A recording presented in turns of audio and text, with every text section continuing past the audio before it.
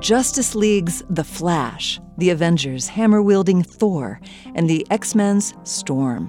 What do these popular superheroes have in common? Besides incredible abilities, they share the emblem of the lightning bolt. Lightning can symbolize speed or strength or new life. Unfortunately, it also represents climate change. Against epic heroes, climate change might be the ultimate villain. And it's wielding lightning in an unexpected place, the Arctic. In the past, the Arctic has been too cold to produce many thunderstorms. Yet recent research suggests that as the Arctic warms, conditions for storms are improving. More thunderstorms mean more thunderbolts. How many more?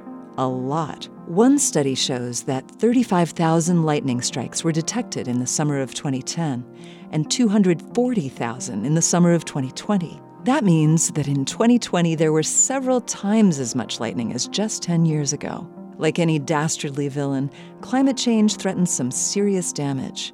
Lightning may look cool, but as a means of destruction, it's pretty effective. As the frequency of lightning strikes rises, so do the chances for wildfires.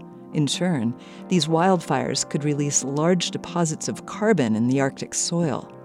And increased carbon in the atmosphere would only make climate change more severe.